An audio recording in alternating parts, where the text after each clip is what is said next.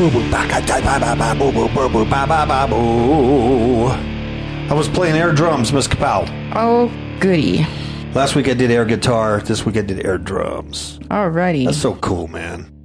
I am so cool. Mm-hmm. Listen, this week's show is part 2 of Enoch and the Son of Man. Yep, and today's date is April 24th, 2017. Right on. Last week I just thought it was a great study. It was very good. To show how the Son of Man, Jesus Christ of Nazareth, was prophesied by an ancient prophet, the seventh from Adam, Enoch, to return or to come to earth the first time as wisdom and to offer salvation and the Gentiles to be saved. And then we showed the second coming of the Son of Man and in judgment. And it was just wonderful. And we talked about grace and so many things. So we're going to pick up where we left off. And we got a lot of scriptures. We're going to do Enoch, and we're just going to do tons of scriptures in support of this. Mm-hmm. Okay? And we're going to reveal to you the ancient Enochian prophecies of our Messiah. So, if you didn't hear last week, I highly recommend you listen to last week. We gave an introduction that I'm not going to redo. I will just say this, that a man named James Bruce, a traveler explorer, brought a copy of the book of Enoch found in Ethiopia, and he brought it to England. And then 50 years later, a man named Richard Lawrence made a modern translation. And then later, another man, R.H. Charles, made another translation using some Greek excerpts and more Ethiopian texts. I believe about 23 of them.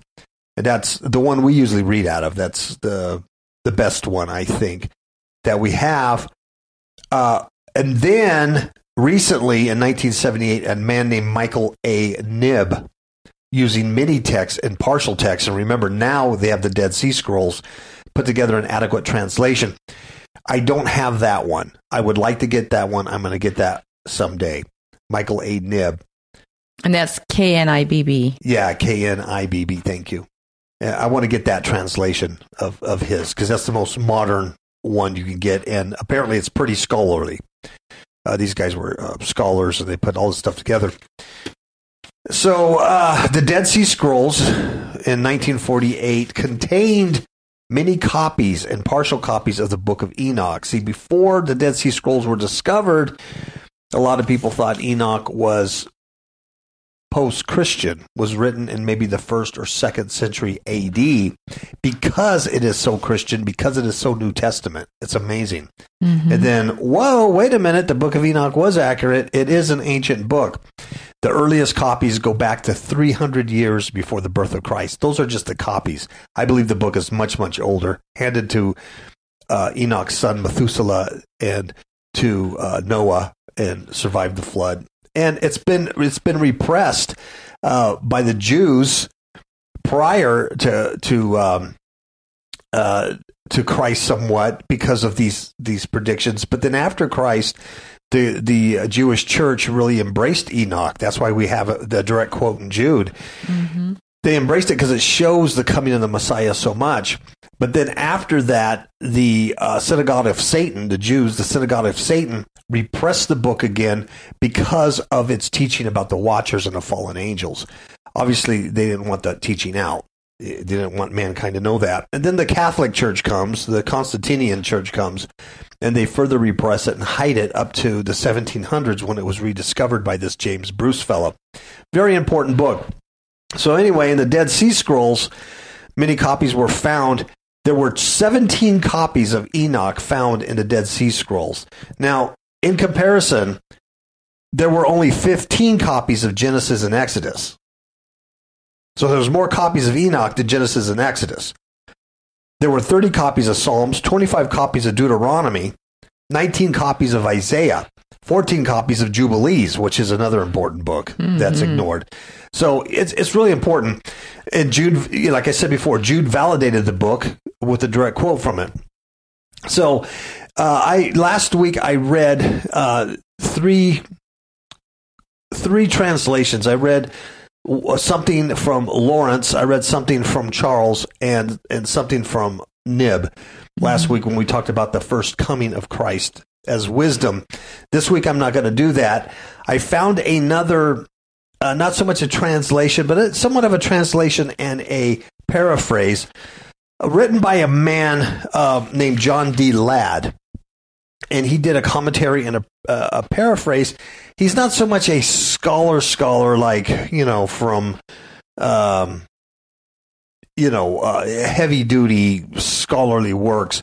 But, he was a pastor with the Assemblies of God. He did a lot of teaching, and he's obviously a well-read man and things like that. And what I've read from his stuff, it's not too far from the Charles version of it. So I'm going to read that today just for clarity. Okay, so he doesn't add or take away anything from it. It's just the English is a little more clear. Okay, so that's going to be from John D. Ladd, Ladd. All right, I think I set that up enough. Shall we begin, Miss Kapowish? Yep. All right. So last week we started. We finished, and I'm just going to read three of the verses that we finished with, because we tied this into Daniel, but we're not going to do that this week. I'm just going to read the last three verses we finished with. Chapter 46, verse 1 of Enoch says, "There I saw the head of days, and his head was as white as wool. With him was another whose face was as a man's, but full of grace as one of the angels. And I asked one of the angels with me about that Son of Man, who he was, and from where he came, and why he was with the head of days. And he answered me, and he says, 'This is the Son of Man, the righteous and sinless one. He will reveal the precious mystery of the Lord, for the Lord of spirits has chosen him, and his righteousness will surpass all others.'" And last week, we then went into what that mystery was, the mystery of the Lord, and that was grace. And we went through great length showing a lot of details showing that. All right? Mm-hmm. So then I will continue with verse 46:4, chapter 46, verse 4. And we're talking about the judgment. And this is what's going to happen. This is what's going to happen.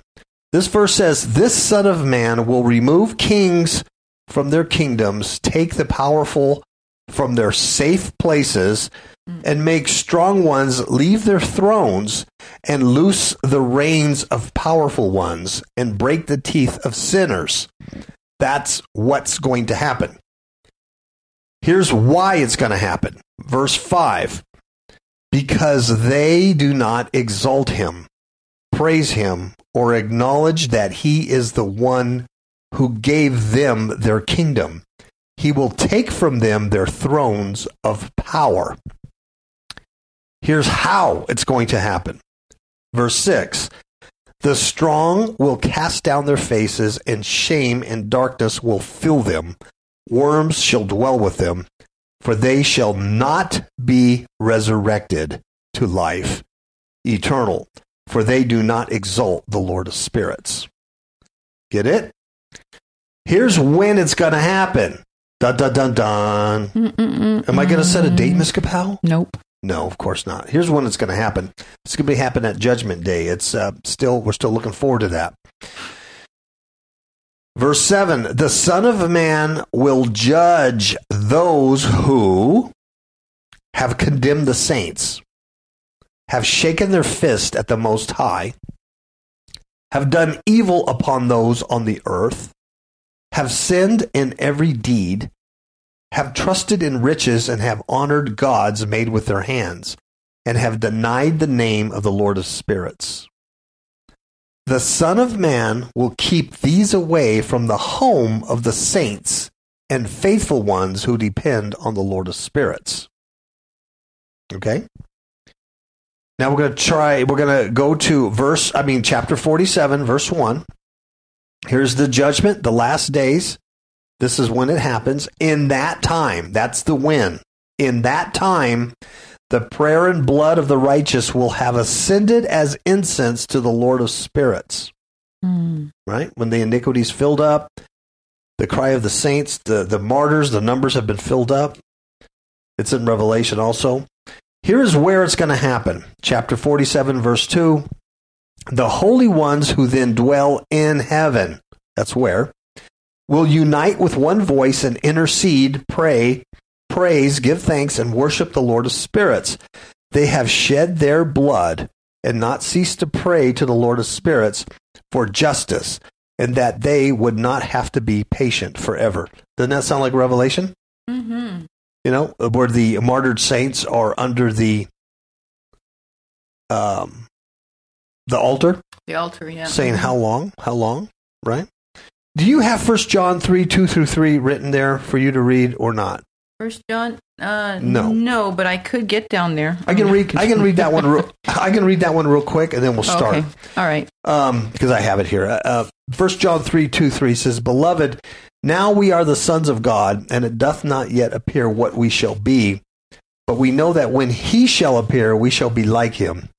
For we shall see him as he is.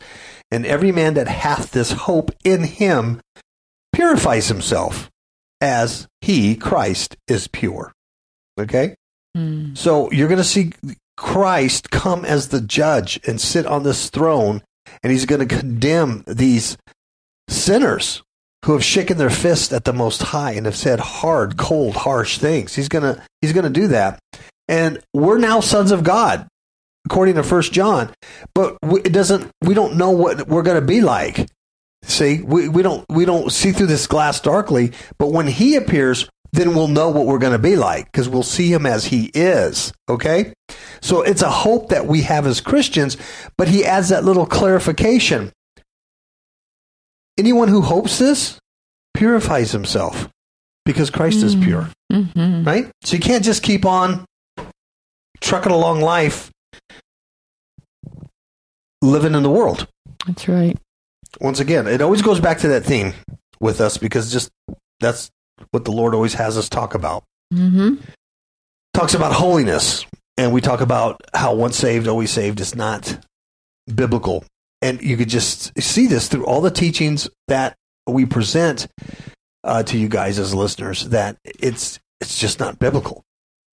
You know, there's purity involved. All right. Right. So I'm almost getting to all the scripture part, Ms. Kapow. I'm just a couple of more verses. Sure. Chapter 47, verse 3 says, Then I saw, this is Enoch, then I saw the head of days sit down on the throne of glory, and the books of life were opened. All his saints in heaven and his council were standing before him. Mm-hmm. Now, we've done shows in the past about the book of life. Mm-hmm. It's something that a lot of people don't talk about. They're very real books. They really exist. And your deeds, every idle word is recorded, and your deeds are recorded, both for good and bad. But when you're through Christ and you're covered in the blood of Christ, and you're living and walking in the Spirit in Christ, that's going to be a joyous occasion to look at those deeds. Yeah. And this is very similar to Revelation 20, where it says, Then I saw a great white throne, and him who sat on it, and whose face the earth and heaven fled away, and there was found no place for them. And I saw the dead, small and great, standing before God, and books were opened. And another book was opened, which is the book of life.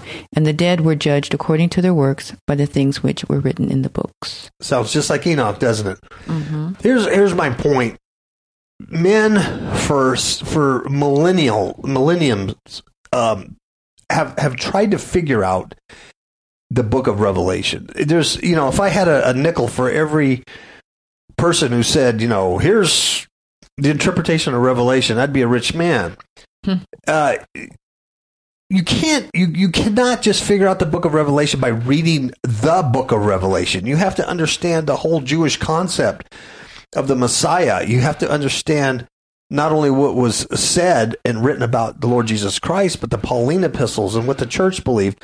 But you also need to understand these books like Jubilee and Enoch to understand that. What Ms. Kapow just read, it comes right out of Enoch. Then I saw the head of days sit down on the throne of glory, and books of life were open. Mm-hmm. Okay? Like I said, the oldest copies were 300 years before the birth of Christ. Well before the book of Revelation was written.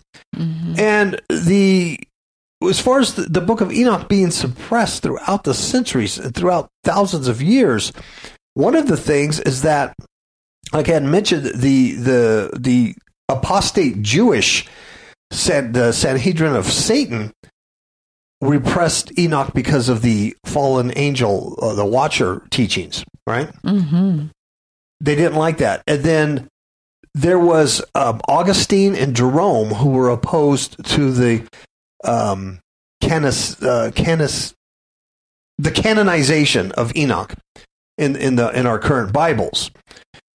And they were opposed to that. They fought against it. But the council believed that the book was inspired, and it had been used by the early church and by Jews throughout the centuries. And so it kind of came to a head where the council was given a choice by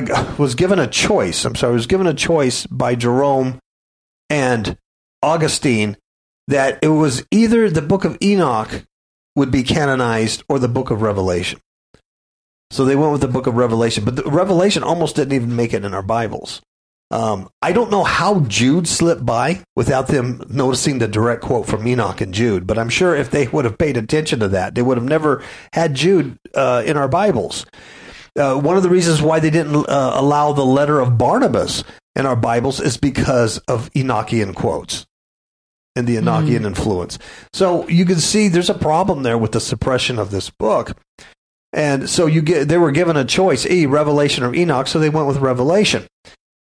But yet, it's hard to understand Revelation without understanding Enoch. My point made, right? Exactly. Okay.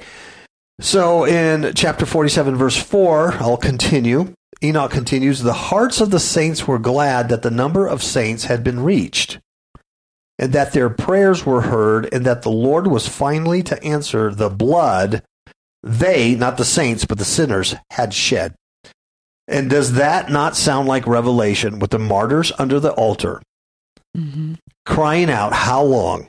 How long? And God even says to the martyrs, just be patient. Enoch uses the same language about patience. And it says, be patient until everybody like you, the brethren like you, they're all killed like you too. There's a certain number. The numbers reach. And it says that right there in this ancient book.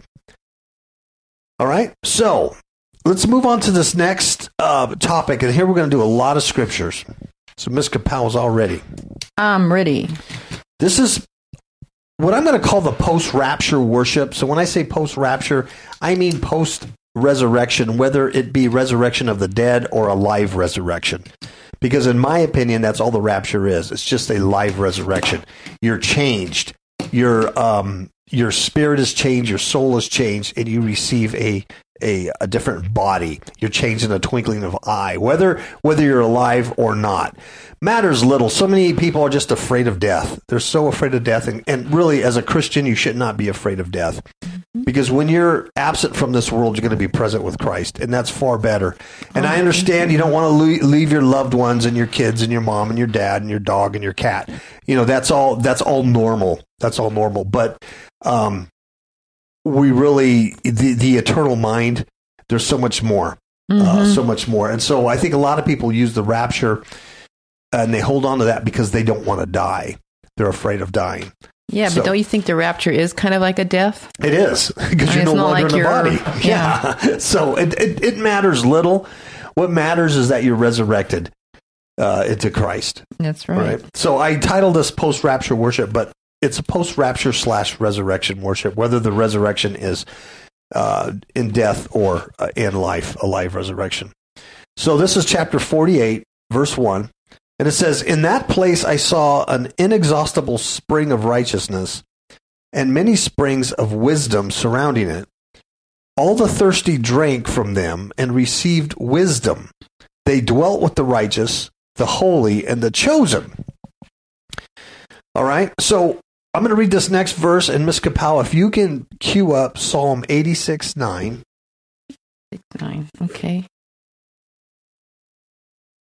So verse 2 of chapter 48 says, at that hour they worshipped the Son of Man greatly in the presence of the Lord of spirits. They called his name in worship before the head of days. Enoch is clearly saying that the Son of Man, whom we now know to be Jesus Christ of Nazareth, Yeshua HaMashiach, right?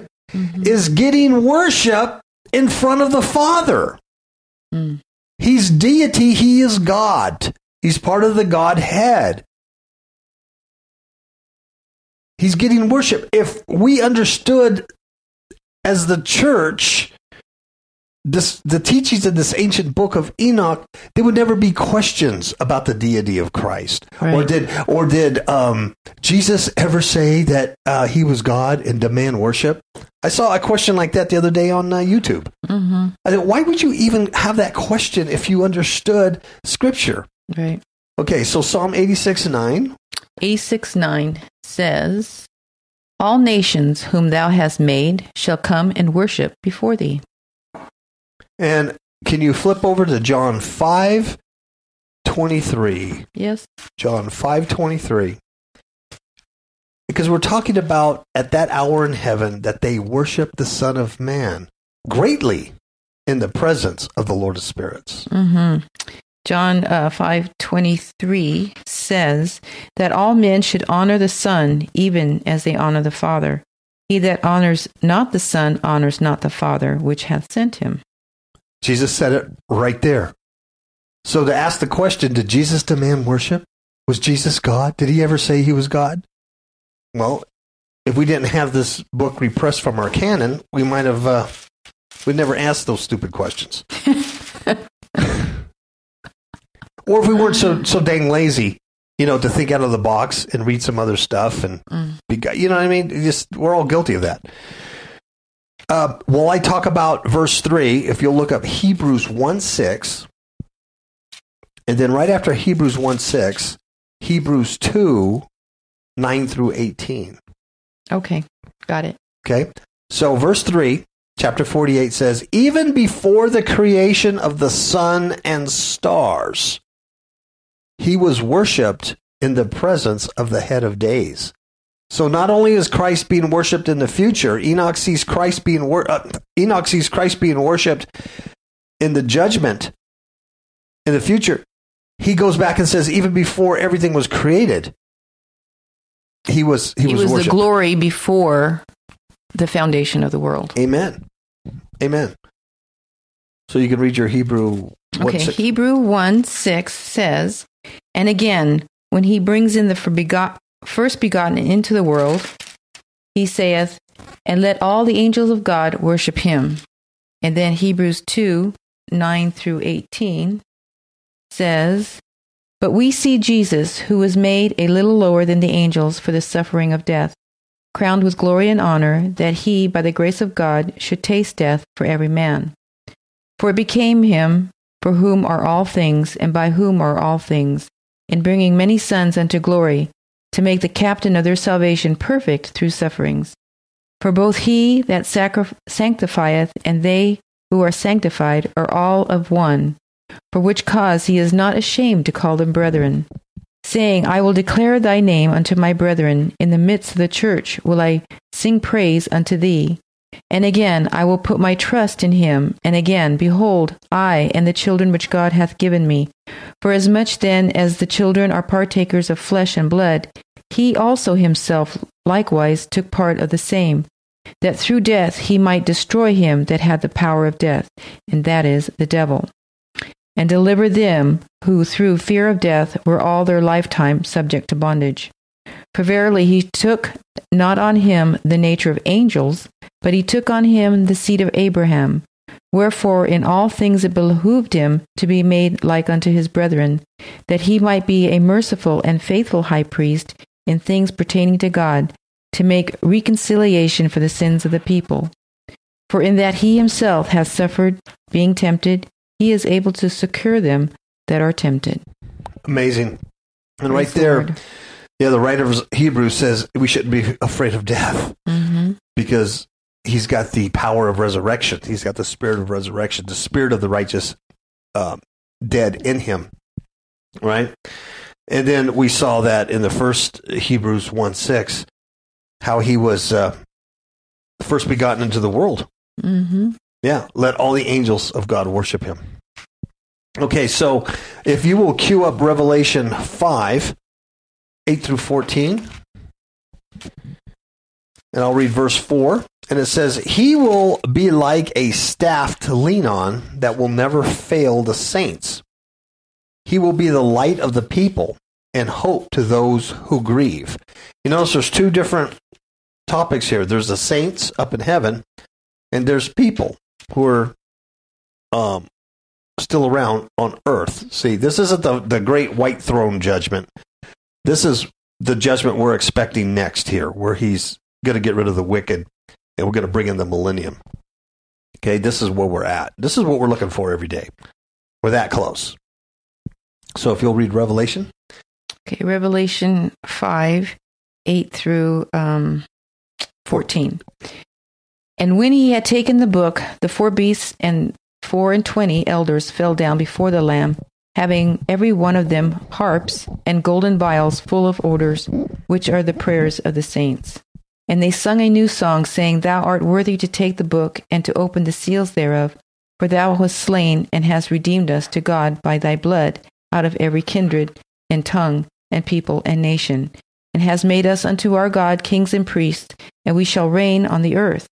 And I beheld and heard the voice of many angels round about the throne, and the beasts and the elders, and the number of them was 10,000 times 10,000, and thousands of thousands, saying with a loud voice, Worthy is the Lamb that was slain to receive power and riches and wisdom and strength and honor and glory and blessing.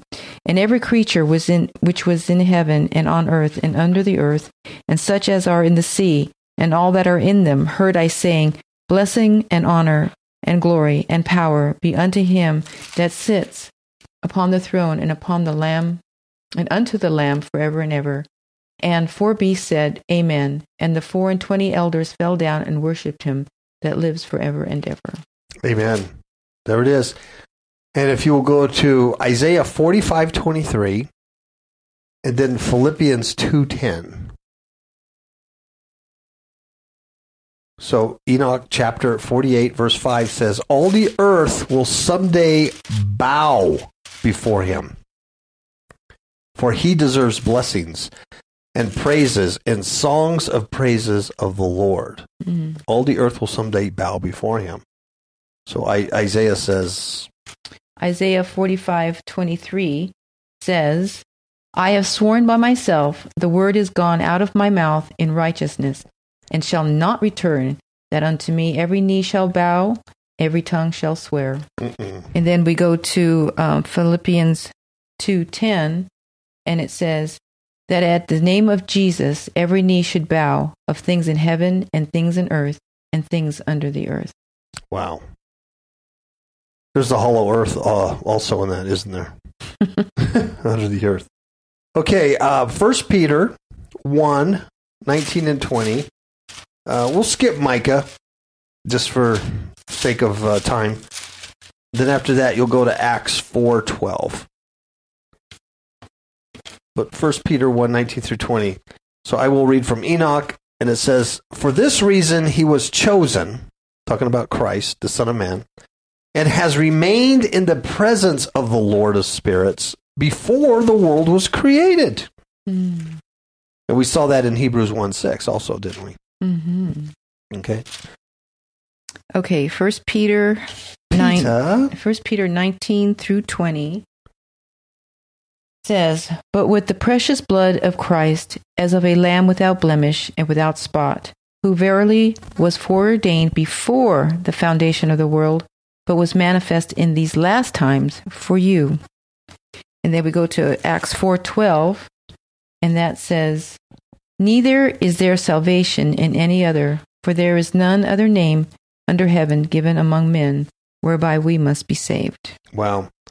And Peter, he just laid it right out there. Here's Christ, shed his blood. He's a lamb without spot, without blemish, and he was foreordained before the creation of the world. Mm-hmm. But now in the last times, since Pentecost, we're now in the last days. Now in these last days, he's been manifest to us. Now we understand the books of Enoch and his first coming, right? Mm-hmm. Now we understand these things. They didn't understand that before. We're very, very fortunate that we are living in the age of grace. These are things that the angels desired to look into. That's right. And couldn't see. I mean, come on.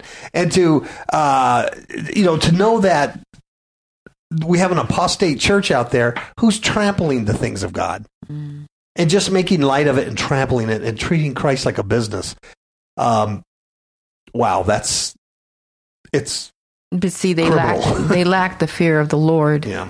And so they lack wisdom. Exactly. And those poor people who lack the fear of the Lord are the ones who will are going to see that judgment, because they're shaking their fist at God. They're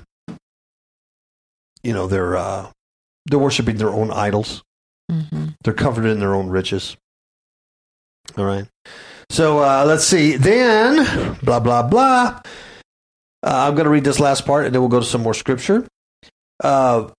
48, verse 7 says, "The wisdom of the Lord of spirits has revealed him, the Son of Man, to the righteous and holy. He will deliver the righteous." Now check this out. "For they have hated and rejected the sinful world.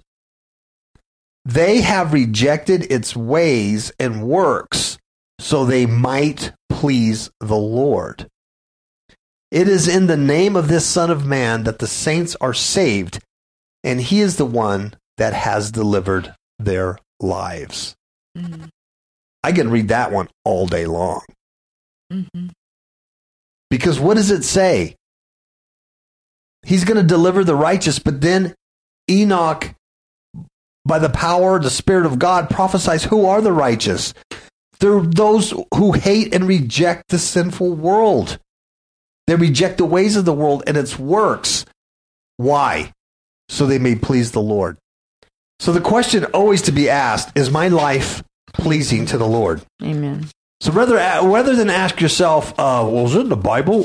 Is it a sin to, do this or do that, fill in the blank? Or what does the Bible say? Can you be a homosexual and be a Christian? Could you live in, fornication? And, rather than play that game and go to the lowest level, go to the higher ground. Mm-hmm. And you have to really ask yourself, what I'm doing in my life. What am I doing in my life? Is it pleasing to the Lord? Or am I fulfilling the lust of the flesh? Yeah. That's the question, because it's important, because there's not a gray area. There's not everything I'm reading here. You tell me if you see a gray area. Nope, it's very black and white. You're either righteous through Christ or you're not. He's the only way. All right, chapter 48, verse 8, "And in that time the kings who are strong and think they possess the earth will have faces of shame, and they will not be able to save themselves from distress and trouble." Sounds like a great tribulation, does it not? Mm-hmm. Okay, if you will turn to Jude 14 and 15. Jude verse 14, 15. And it says, "And Enoch also, the seventh from Adam, prophesied of these, saying, Behold, the Lord comes with 10,000s of his saints to execute judgment upon all, and to convince all that are ungodly among them of all their ungodly deeds, which they have ungodly committed, and of all their hard speeches, which ungodly sinners have spoken against him." So Jude quotes the book of Enoch directly. And here's the book of Enoch, chapter 48, verse 9, and it says, "They shall be defeated by my chosen ones. Like straw in fire burns quickly." Look at that. "And as lead in water sinks quickly." Wow. "So will they, the wicked, burn and sink when the chosen ones are given victory. No trace will be found of the sinners." Mm-hmm. So the question I leave with you is, who or what are these chosen ones? Is it us coming back with Christ in victory? Are they angelic armies? Are they what Jesus referred to, I believe in Matthew 13, as angelic reapers in the last days? And these angelic reapers gather up the tares and bundle them up and burn them in fire. Then they gather up the wheat and put them in Christ's barn. You see what I'm saying? Mm-hmm. So the question is, who or what are these chosen ones? Because they're going to have power so strong that the wicked are going to burn just like if you throw straw in a fire or just throw lead into water and they just sink. And it just reminds me of all this hype about alien invasions. You know? About all this war of the worlds kind of a thing. Yep. Perhaps they're looking for the aliens or looking for the war of the aliens because the Reaper angels are their enemies. Yeah. I don't know. Just food for thought. Okay. Verse 10, chapter 48 says, and at that time, the earth will have rest and mankind will fall prostrate before the Son of Man to worship him. So that's the millennium.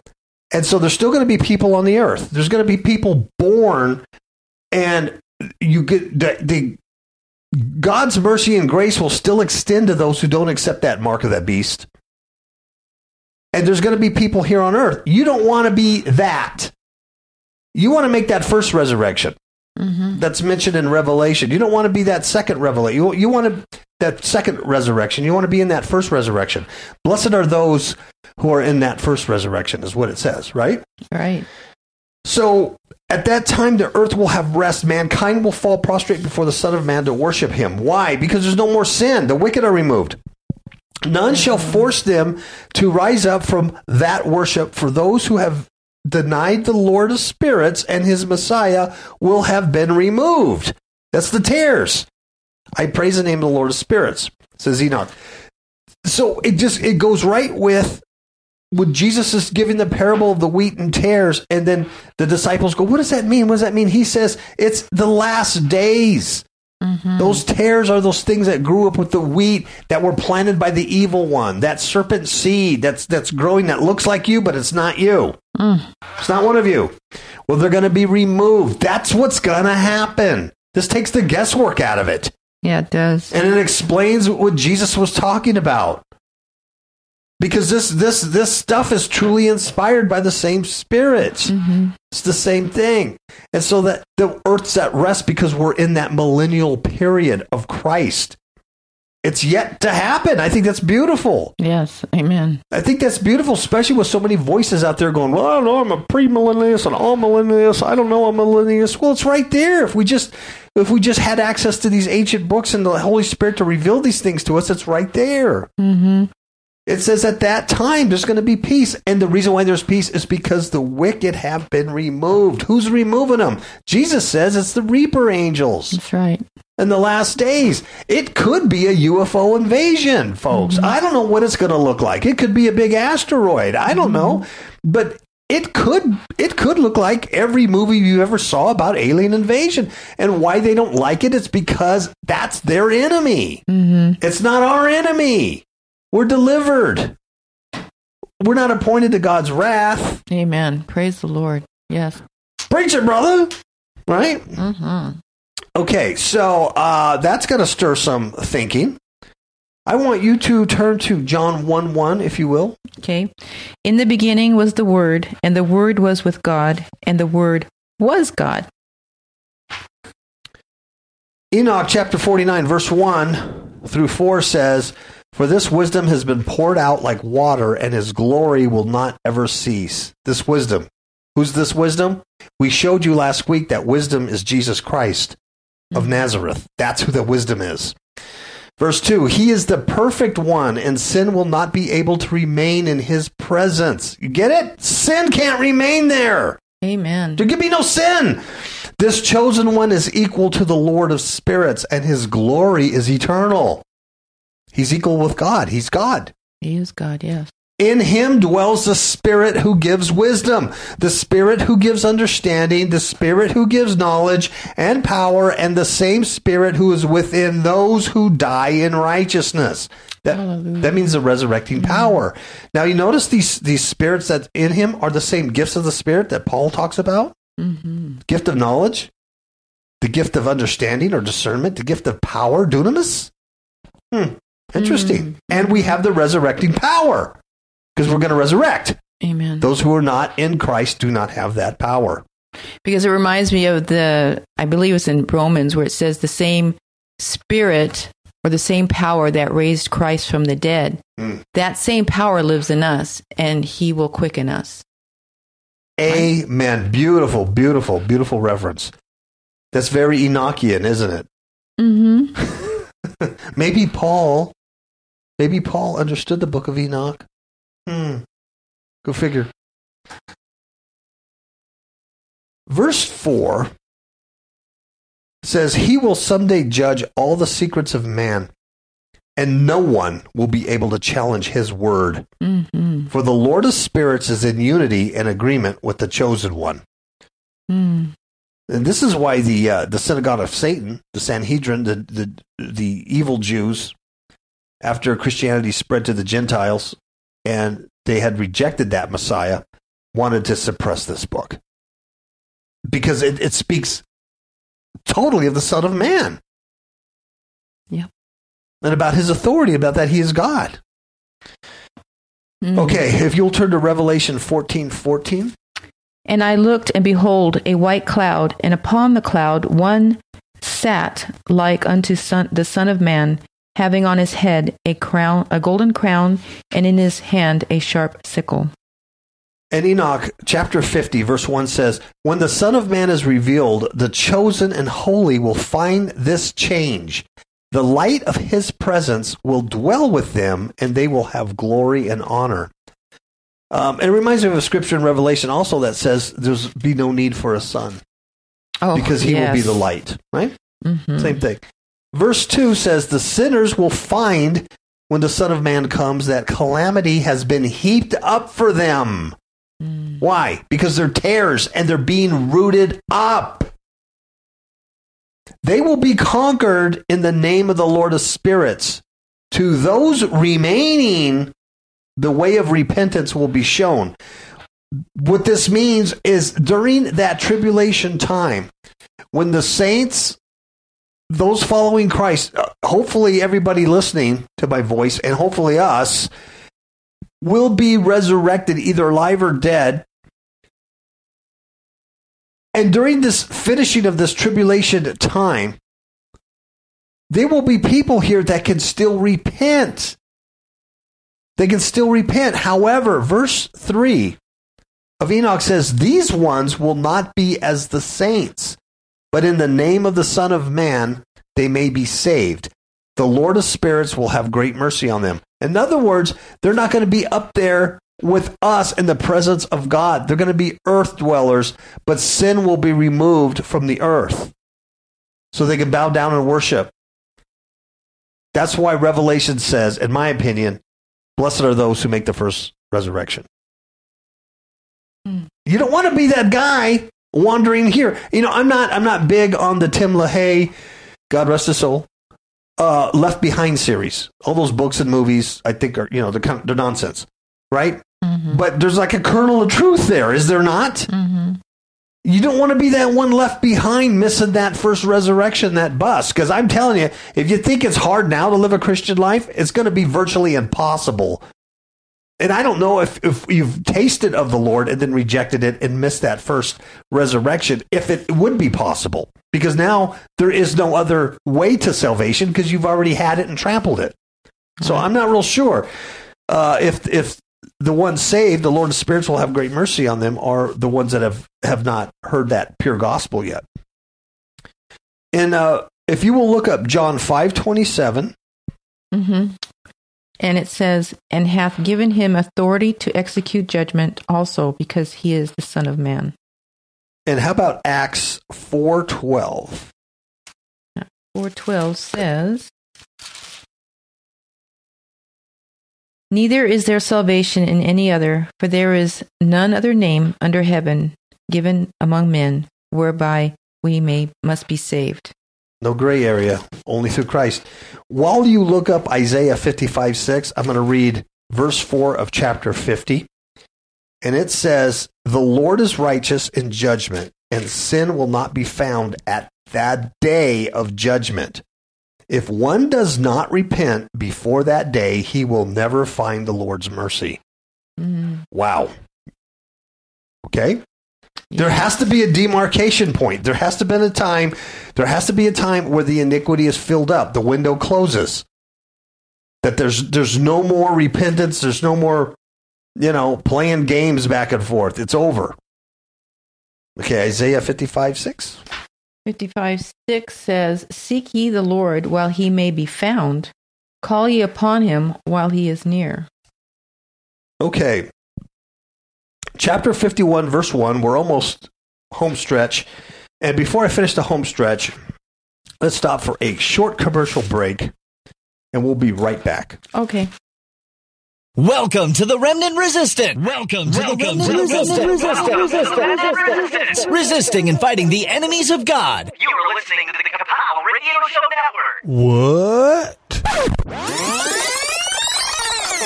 And Kapow stands for Kingdom Against Powers of Wickedness. You can hear all the shows on archive anytime or as an iTunes download. Our topics include the paranormal, the supernatural, and spiritual warfare. The Kapow Radio Show is sponsored by Fifth Hook Media. Visit fifthookmedia.com to see our ebooks about spiritual warfare. That's FIFTHOOK media.com. Keep up the good fight. We are glad you joined the resistance. Welcome back to the things that you once believed in. Welcome back to the things you once believed in. Welcome back to what you knew was right from the start. Welcome back to the things you knew were right from the start. Let the Holy Spirit guide you in all truth. If you go sideways, it's okay. Come on back. Come on back while we still can come back, all right? Amen. I can't tell you how many times I went sideways. And then you get, you get into something and you go, well, maybe this is the thing or maybe this belief. And, you go sideways, but, you got to, welcome back to the things you once believed in. Go back to that original gospel of Christ. All I know is Jesus Christ and him crucified for me. That's the bottom line, right? Mm-hmm. So we can go around chase crystal skulls and Nephilims all day and ancient aliens and go to Antarctica and all that stuff. Okay, that's fine and sexy, but let's get back to the things we know that are right from the start. Mm-hmm. All right? Just a little advice from your Uncle Paul. All right. If you'll look up Revelation 20:13. Okay, it says, "And the sea gave up the dead which were in it, and death and hell delivered up the dead which were in them, and they were judged every man according to their works." Enoch chapter 51 verse 1 says, "In that same time the earth will give up the dead bodies. Sheol will give up the imprisoned spirits. The destroyed will return." Wow. It's very similar. Mm-hmm. How about Psalm 32:10? "Many sorrows shall be to the wicked, but he that trusts in the Lord, mercy shall compass him about." Verse 2 says, "The righteous and holy will be saved, but the wicked will be destroyed." That's a fact. We have shown how Enoch prophesied and predicted to the T the coming of wisdom, the coming of the Lord Jesus Christ. All this stuff that we've been sharing to you is absolutely true. It's absolutely biblical. It can be verified with our scriptures that we have. So we must then say, if that's true, this is true. Mm-hmm. That the righteous and holy will be saved. That should be you and I. Amen. But the wicked will be destroyed. That should not be you and I. Verse 3 says, "The chosen one will sit upon the throne and rule with wisdom, for the Lord of spirits has appointed him and glorified him." Verse 4, "In that day the mountains shall leap like rams, and the hills will skip as lambs, satisfied with milk, and all the saints will be glorified as the angels of heaven." Psalm 114, 4-6. "The mountains skipped like rams, and the little hills like lambs. What ailed thee, O thou sea, that thou feddest? Thou Jordan, that thou wast driven back? Ye mountains, that ye skipped like rams, and ye little hills like lambs. Tremble." Oh, I'm sorry, that was all I was supposed to read. Okay. But verse 7 says, "Tremble, thou earth, at the presence of the Lord, at the presence of the God of Jacob." That's beautiful. I'm glad you read verse 7 because that shows you they're trembling. It's they're skipping because the day of the Lord. He's here. Now, all the saints will be glorified as the angels of heaven. We will be as the angels of heaven. Once we get our glorified bodies, get eternal bodies, get out of these flesh suits, this prison that we're in, this probation where we have to learn stuff and obey God and become sinless. If we can do that down here, we're going to be okay up there. Their sin will never exist, see? And once we get those eternal bodies, and once we're able to partake of the fruit of the tree of life, we will be as the angels, immortal, and have all of that glory, man, glorified. It's going to be amazing, folks.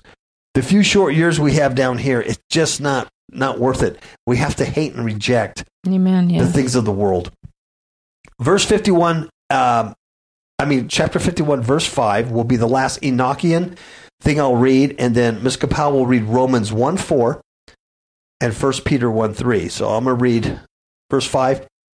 They will radiate, that's us, will radiate with joy because of the chosen one who will have been resurrected. What? Enoch said that thousands and thousands of years before Christ came on the scene the first time? No wonder they tried to repress this book, and they still do today. Miss Kapow last week told you she went to go buy me a commentary on it by Matthew Black, and there was only one left on Amazon for $19,000. Not available to me or you or the layman. There's a reason why it's being hidden. Look at this.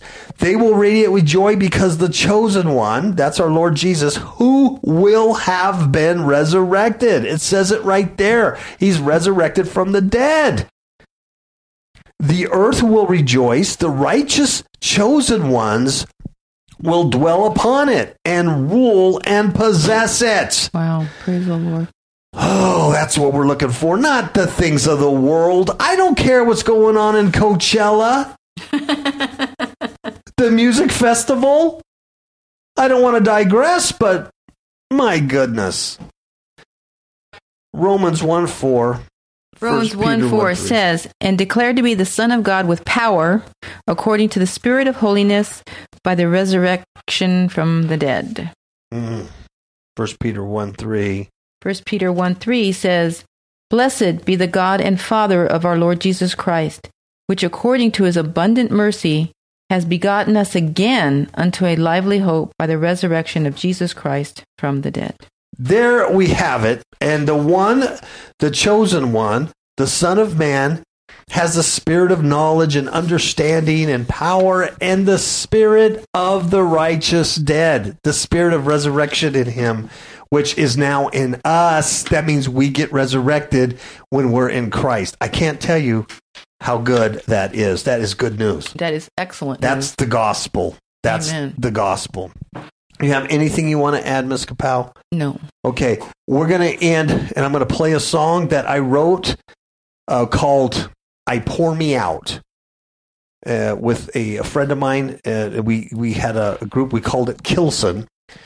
And I wrote this, I think, in 2010 or 2011. But I actually used the language of Enoch. As far as I know, I'm the only artist. I don't know. There may be somebody else. But as far as I know, I'm the only artist who's ever taken the words of Enoch and actually put it into a worship song. And I used the term the Lord of Spirits. And everything in that song comes from Enoch about worshiping our Father and worshiping the chosen one. And it's quite a beautiful song. I don't say it because I wrote it. I say it because It's very scriptural. the Holy Spirit, inspired it, and it's scriptural, and it's a beautiful worship song. And of course, the world didn't buy it, and nobody bought it, and nobody cares. If you were interested in it, just email me, Paul at KapowRadioShow.com, and I'll send you the MP3 for free if you like it. So anyway, here it is. Good night. God bless. And Mr. Kapow, give them what you do best. Chill beans.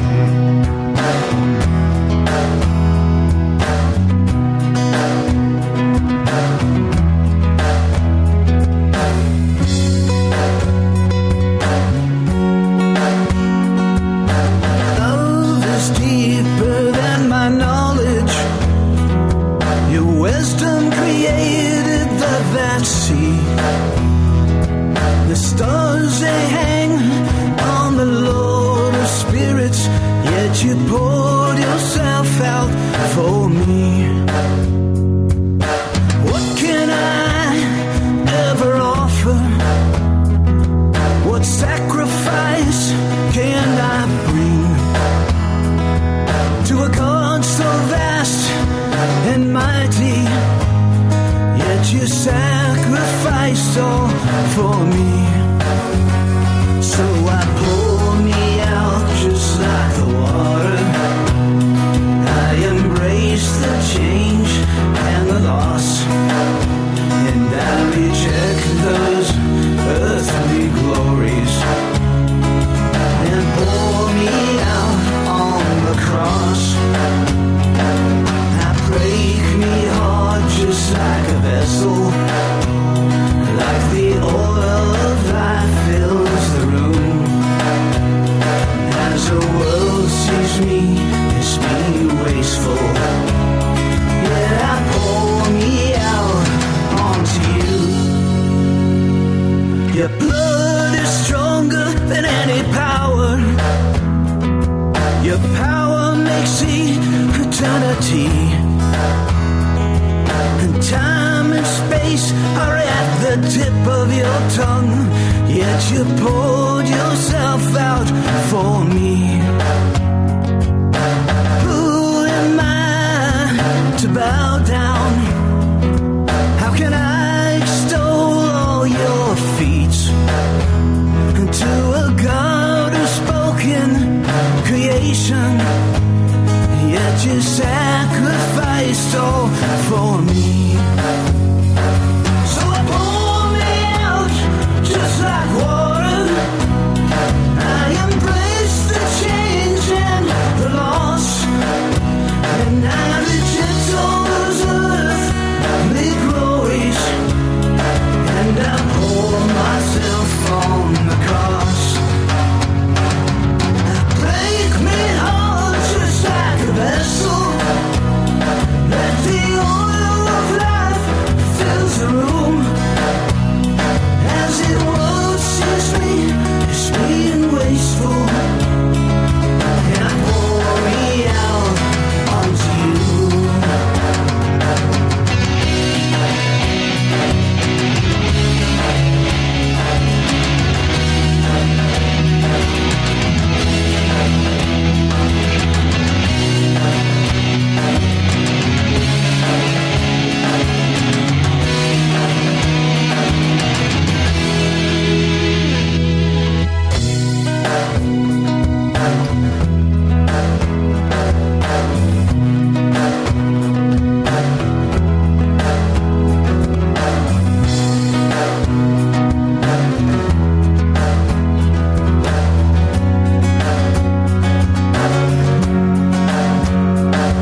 Your blood is stronger than any power.